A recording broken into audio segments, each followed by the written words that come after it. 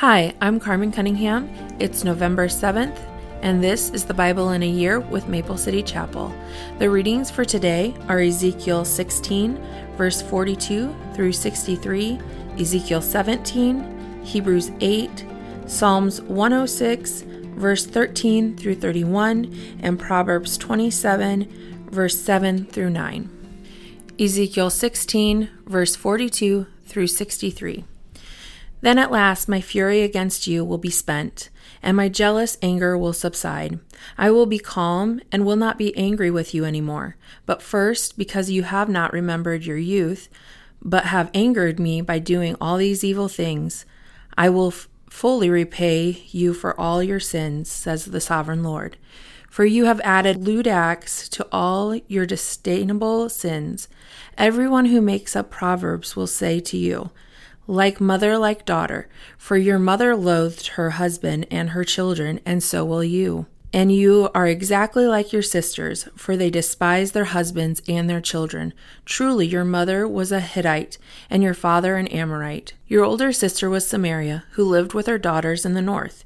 Your younger sister was Sodom, who lived with her daughters in the south. But you have not merely sinned as they did, you quickly surpassed them in corruption. As surely as I live, says the sovereign Lord, Sodom and her daughters were never as wicked as you and your daughters. Sodom's sins were pride, gluttony, and laziness, while the poor and needy suffered outside her door.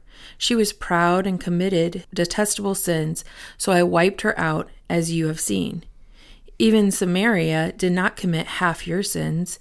You have done far more detestable things than your sisters ever did. They seemed righteous compared to you. Shame on you. Your sins are so terrible that you make your sisters seem righteous, even virtuous. But someday I will restore the fortunes of Sodom and Samaria, and I will restore you too. Then you will be truly ashamed of everything you have done, for your sins make them feel good in comparison.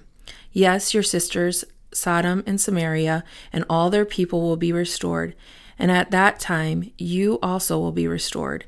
In your proud days you held Sodom in contempt, but now your greater wickedness has been exposed to all the world, and you are the one who is scorned by Edom and all her neighbors, and by Philistia. This is your punishment for all of your lewdness and detestable sins, says the Lord. Now this is what the sovereign Lord says, I will give you what you deserve, for you have taken your solemn vows lightly by breaking your covenant. Yet I will remember the covenant I made with you when you were young, and I will establish an everlasting covenant with you. Then you will remember with shame all the evil you have done. I will make your sisters, Samaria and Sodom, to be your daughters, even though they are not part of our covenant. And I will reaffirm my covenant with you, and you will know that I am the Lord. You will remember your sins and cover your mouth in silent shame when I forgive you of all you have done. I, the sovereign Lord, have spoken. Ezekiel 17. Then this message came to me from the Lord. Son of man, give this riddle and tell the story to the people of Israel. Give them this message from the sovereign Lord. A great eagle with broad wings and long feathers covered with many colored plumage came to Lebanon. He seized the top of the cedar tree and plucked off its highest branch. He carried it away to a city filled with merchants. He planted it in a city of traders. He also took a seedling from the land and planted it in fertile soil. He placed it beside a broad river, where it could grow like a willow tree. It took root there and grew into a low spreading vine. Its branches turned up toward the eagle, and its roots grew down into the ground. It produced strong branches and put out shoots. But then another great eagle came with broad wings and a full plumage. So the vine now set its roots and branches toward him for the water, even though it was already planted in good soil and had plenty of water, so it could grow into a splendid vine and produce rich leaves and luscious fruit. So now the sovereign Lord asks, will this vine grow and prosper? No, I will pull it up, roots and all. I will cut off its fruit, and let its leaves wither and die. I will pull it up easily, without a strong arm or a large army. But when the vine is transplanted, will it thrive? No, it will wither away. When the east wind blows against it, it will die in the same good soil where it had grown so well. Then this message came to me from the Lord. Say to these rebel Israelites, don't you understand the meaning of this riddle of the eagles? The king of Babylon came to Jerusalem, took away her king and princes, and brought them to Babylon. He made a treaty with a member of the royal family and forced him to take an oath of loyalty. He also exiled Israel's most influential leaders, so Israel would not become strong again and revolt. Only by keeping her treaty with Babylon could Israel survive. Nevertheless, this man of Israel's royal family rebelled against Babylon, sending ambassadors to Egypt to request a great army and many horses. Can Israel break her sworn treaties like that and get away with it? No, for as surely as I live, says the sovereign Lord, the king of Israel will die in Babylon, the land of the king who put him in power and whose treaty he disregarded and broke. Pharaoh and all of his mighty army will fail to help Israel.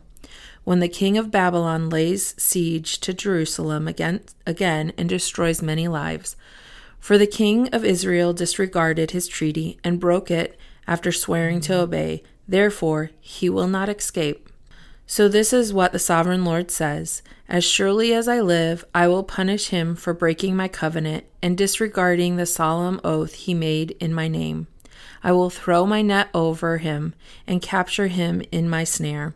I will bring him to Babylon and put him on trial for this treason against me. And all his best warriors will be killed in battle, and those who survive will be scattered to the four winds. Then you will know that I, the Lord, have spoken. This is what the sovereign Lord says. I will take a branch from the top of a tall cedar, and I will plant it on the top of Israel's highest mountain. It will become a majestic cedar, sending forth its branches and producing seed. Birds of every sort will nest in it, finding shelter in the shade of its branches, and all the trees will know that it is I, the Lord, who cuts the tall trees down and makes the short trees grow tall. It is I who makes the green trees wither and gives the dead tree new life.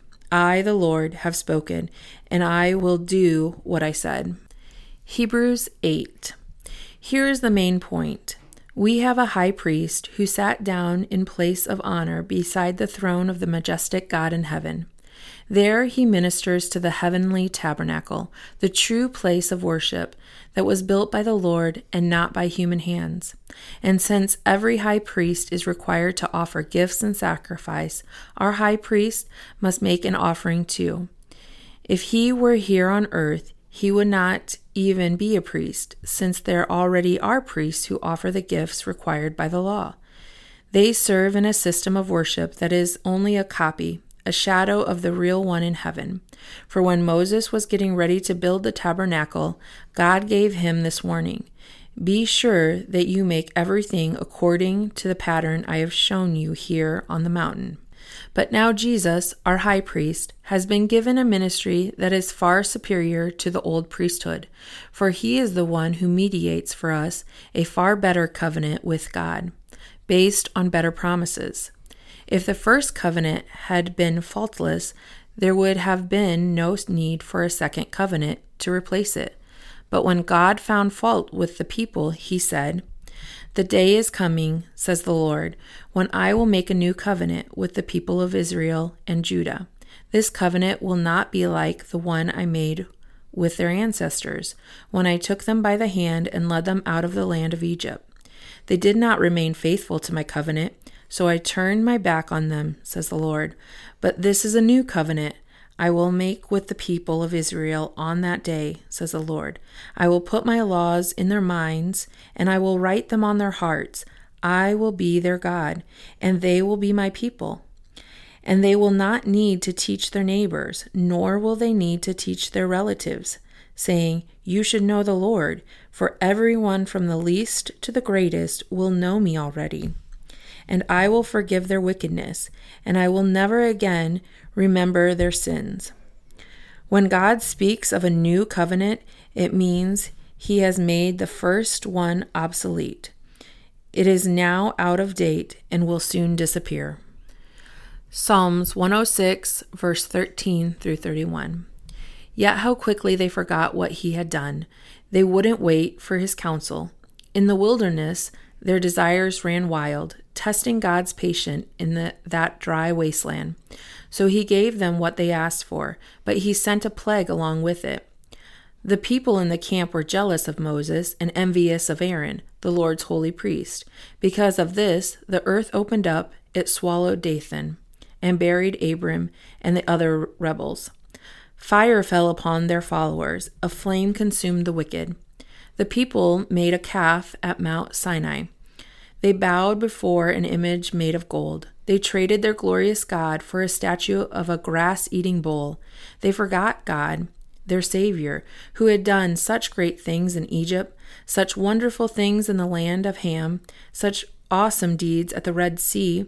So he declared he would destroy them. But Moses, his chosen one, stepped between the Lord and the people. He begged him to turn from his anger and not destroy them. The people refused to enter the pleasant land, for they wouldn't believe his promise to care for them. Instead, they grumbled in their tents, and they refused to obey the Lord. Therefore, he solemnly swore that he would kill them in the wilderness, that he would scatter their descendants among the nations, exiling them to a distant land. Then our ancestors joined in the worship of Baal at Peor. They even ate sacrifices offered to the dead. They angered the Lord with all these things, so a plague broke out among them. But Phinehas had the courage to intervene, and the plague was stopped. So he had been regarded as a righteous man ever since that time. Proverbs 27, verse 7 through 9. A person who is full refuses honey, but even bitter food tastes sweet to the hungry. A person who strays from home is like a bird that strays from its nest. The heartfelt counsel of a friend is as sweet as perfume and incense.